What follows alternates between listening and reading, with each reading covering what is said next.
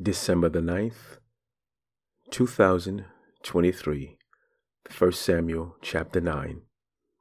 The mind of God. Glory, hallelujah. Thank you, Father God, for your word this morning. You indeed are an awesome God. Grace and peace, my brothers and sisters.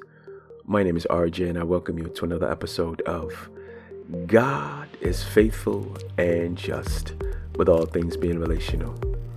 And Father God, we thank you this morning. Thank you for again waking us up, preparing our minds, our hearts to receive your word. This day, our daily bread.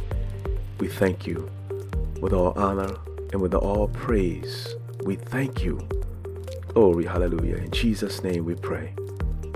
And family, I thank you again on today for each and every day that you're awake with me. And whether it's in the afternoon that you're listening, or the evening, or early in the morning, first thing, I'd like to thank you. Indeed, it's an honor and a privilege, and I say it once, I say it 1,000 times. I do not consider it or take it lightly.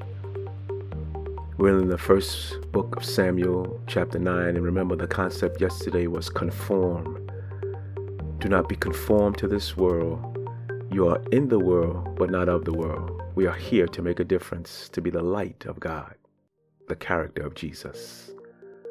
Be blessed on today. Let's go into this word. 1 Samuel chapter 9, the mind of God. Glory, hallelujah. There was a man of Benjamin whose name was Kish, the son of Abiel, son of Zeror, son of Bechorath, son of Appiah, a Benjaminite, a man of wealth. And he had a son whose name was Saul, a handsome young man. There was not a man among the people of Israel more handsome than he. From his shoulders upward, he was taller than any of the people. Now the donkeys of Kish, Saul's father, were lost. So Kish said to Saul his son, "Take one of the young men with you, and arise, go and look for the donkeys." And he passed through the hill country of Ephraim, and passed through the land of Shalishah, but they did not find them. And they passed through the land of Shalim, but they were not there. Then they passed through the land of Benjamin, but did not find them. When they came to the land of Zuph, Saul said to his servant, who was with him, "Come, let us go back, lest my father cease to care about the donkeys and become anxious about us." But he said to him, "Behold, there is a man of God in this city, and he is a man who is held in honor. All that he says comes true. So now let us go there. Perhaps he can tell us the way we should go." Then Saul said to his servant, "But if we go, what can we bring the man? For the bread in our sacks is gone, and there is no present to bring to the man of God. What do we have?" The servant answered Saul again, "Here, I have with me 1/4 of a shekel of silver, and I will give it to the man of God to tell us our way." Formerly in Israel, when a man went to inquire of God, he said, "Come, let us go to the seer." For today's prophet was formerly called the seer. And Saul said to his servant, "Well said, come, let us go." So they went to the city where the man of God was.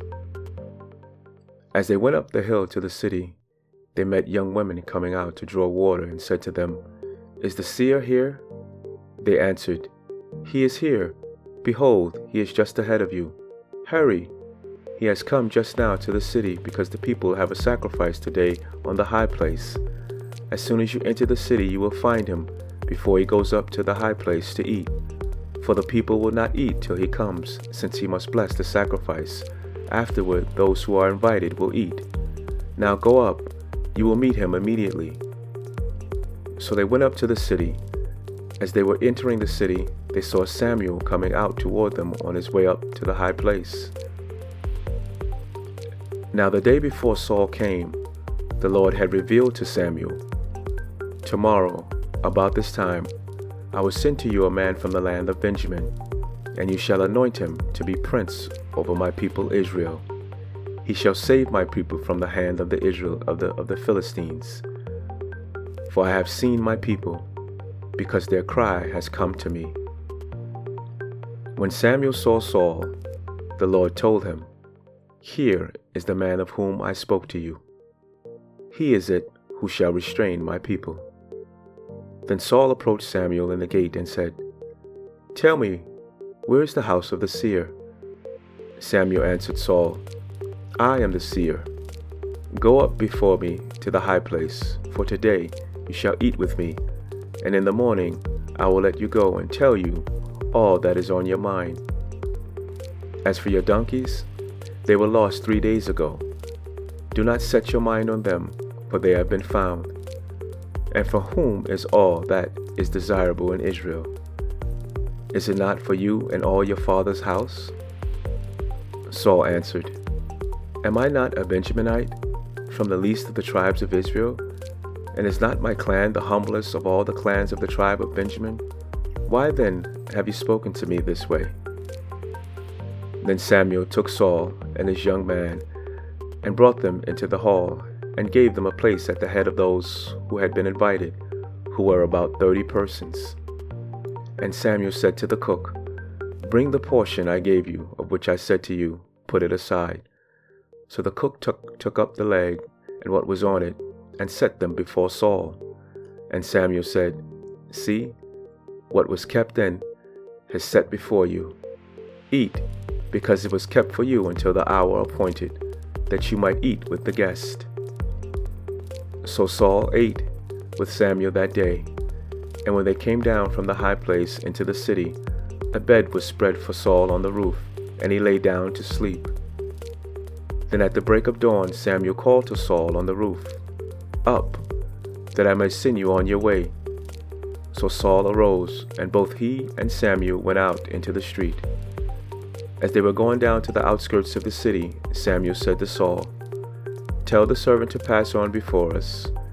And when he passed on, "Stop here yourself for a while, that I may make known to you the word of God." Glory, hallelujah. Thank you, Father God, this morning for your word. The mind of God. God is truly good, family. Indeed, he is. And one of our thoughts as we read this book of Samuel is the question of, where do you see yourself? Where do you see your family? Where do you see your community in the stories that we're reading? And what is God's character, God's mind or actions in relation to the characters in the stories? This story in particular strikes me as strange or puzzling because it appears that God is okay with Israel now having a king. I say this because Saul can have had no ambitions or expectations about becoming king.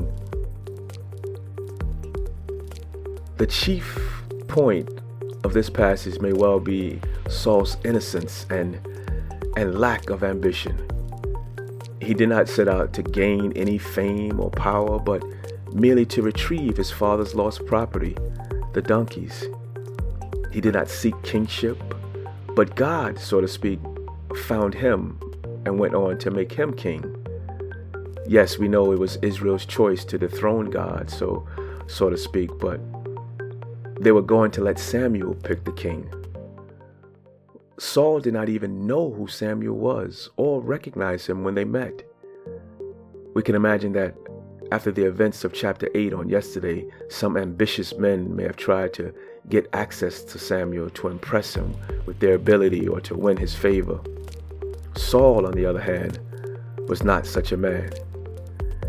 In verses 15 through 27, the story so far has made it clear that no human being had planned that Samuel and Saul should ever meet. God had overruled Saul's movements and now revealed directly to Samuel that Saul was God's own choice to be king. So Samuel knew Saul when the two men met and also knew what must be done to make Saul king. Saul, however, remained in ignorance of God's plans throughout the events of this chapter. Samuel only gradually made him aware that God had special plans for him. In verse 20, Samuel referred to the desire of Israel. The reader or us, we understand that it meant their desire for a king. But such a remark naturally puzzled Saul. Then Samuel's action in verse 24 showed Saul that he was an honored guest, but still did not reveal the full truth. The section continues to make the point that far from grasping at kingship and power, Saul, even now, was humbly unaware of his future role. Saul did not seize power, nor did Samuel promote some close friend of his own to kingship. Saul was completely God's choice. Furthermore, the word king does not occur in this chapter. Verse 16 and chapter 10, verse 1 on tomorrow both use the word leader, the Hebrew word nagid. In this version, they use the word prince. The exact meaning of the Hebrew word is disputed. Possibly king designate is the sense, with the implication that Saul was not actually king until the public ceremony at Mizpah, described in chapter 10, again, which we will read on tomorrow. When things like this happen, family, in the reading, it should spark your attention. That is why studying the word is important, and sometimes that requires looking up the text or the word in the original language. At any rate, in this context, it is unlikely that the word stands in any contrast to a king, because the verb anoint, used with it, implies kingship. The function of Saul as leader is clarified. His task is to deliver Israel from the Philistines and to govern, literally restrain or control, the Israelites. In this way, God was going to provide through Saul the two most important political needs of the time. The first was the defeat of the enemy, who could otherwise have crushed Israel out of existence. The other was the internal need of Israel for unity and strong government. So as we continue with this new segment of the story, where do you see yourself? Where do you see your family? Where do you see your community? And what is God's response, God's character, or God's mind? Abba, Father, glory, hallelujah. As we embrace to see ourselves in history, your story, written some 3,000 to 6,000 years ago, we also look forward to seeing your character, your heart, and your mind.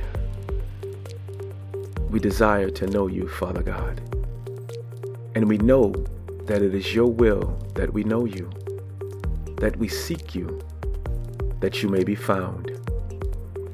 The scripture tells us to ask, and it shall be given. Seek, and ye shall find. Knock, and the door shall be opened. Therefore, we humbly do just that. We desire to know you more each day. We open up our hearts and anticipate from glory to glory the goodness of your love. We bless you. We praise you and exalt you in the mighty and majestic name of your Son, Jesus. Glory, glory, hallelujah. Family, do be encouraged on today. Let this word of God, let it marinate in your mind and in your heart. Think about, again, the characters that are being portrayed here in the story, that are living out their lives then, what it means to you now, what God's character is saying to them then and what it is saying to you now. Be a student of the Word of God, that